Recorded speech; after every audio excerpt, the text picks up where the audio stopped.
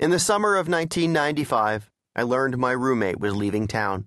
I decided to get my own apartment, and I needed a companion, which, in those bachelor days, meant a cat.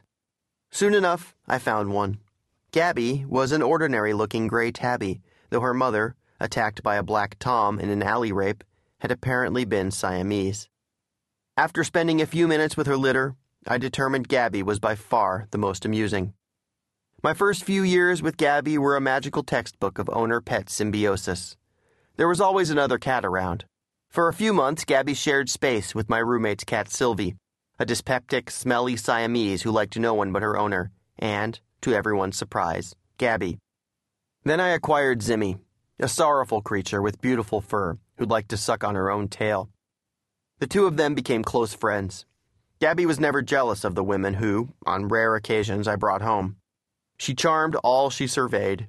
She was one of those cats who could be called, in that most backhanded of pet compliments, like a dog.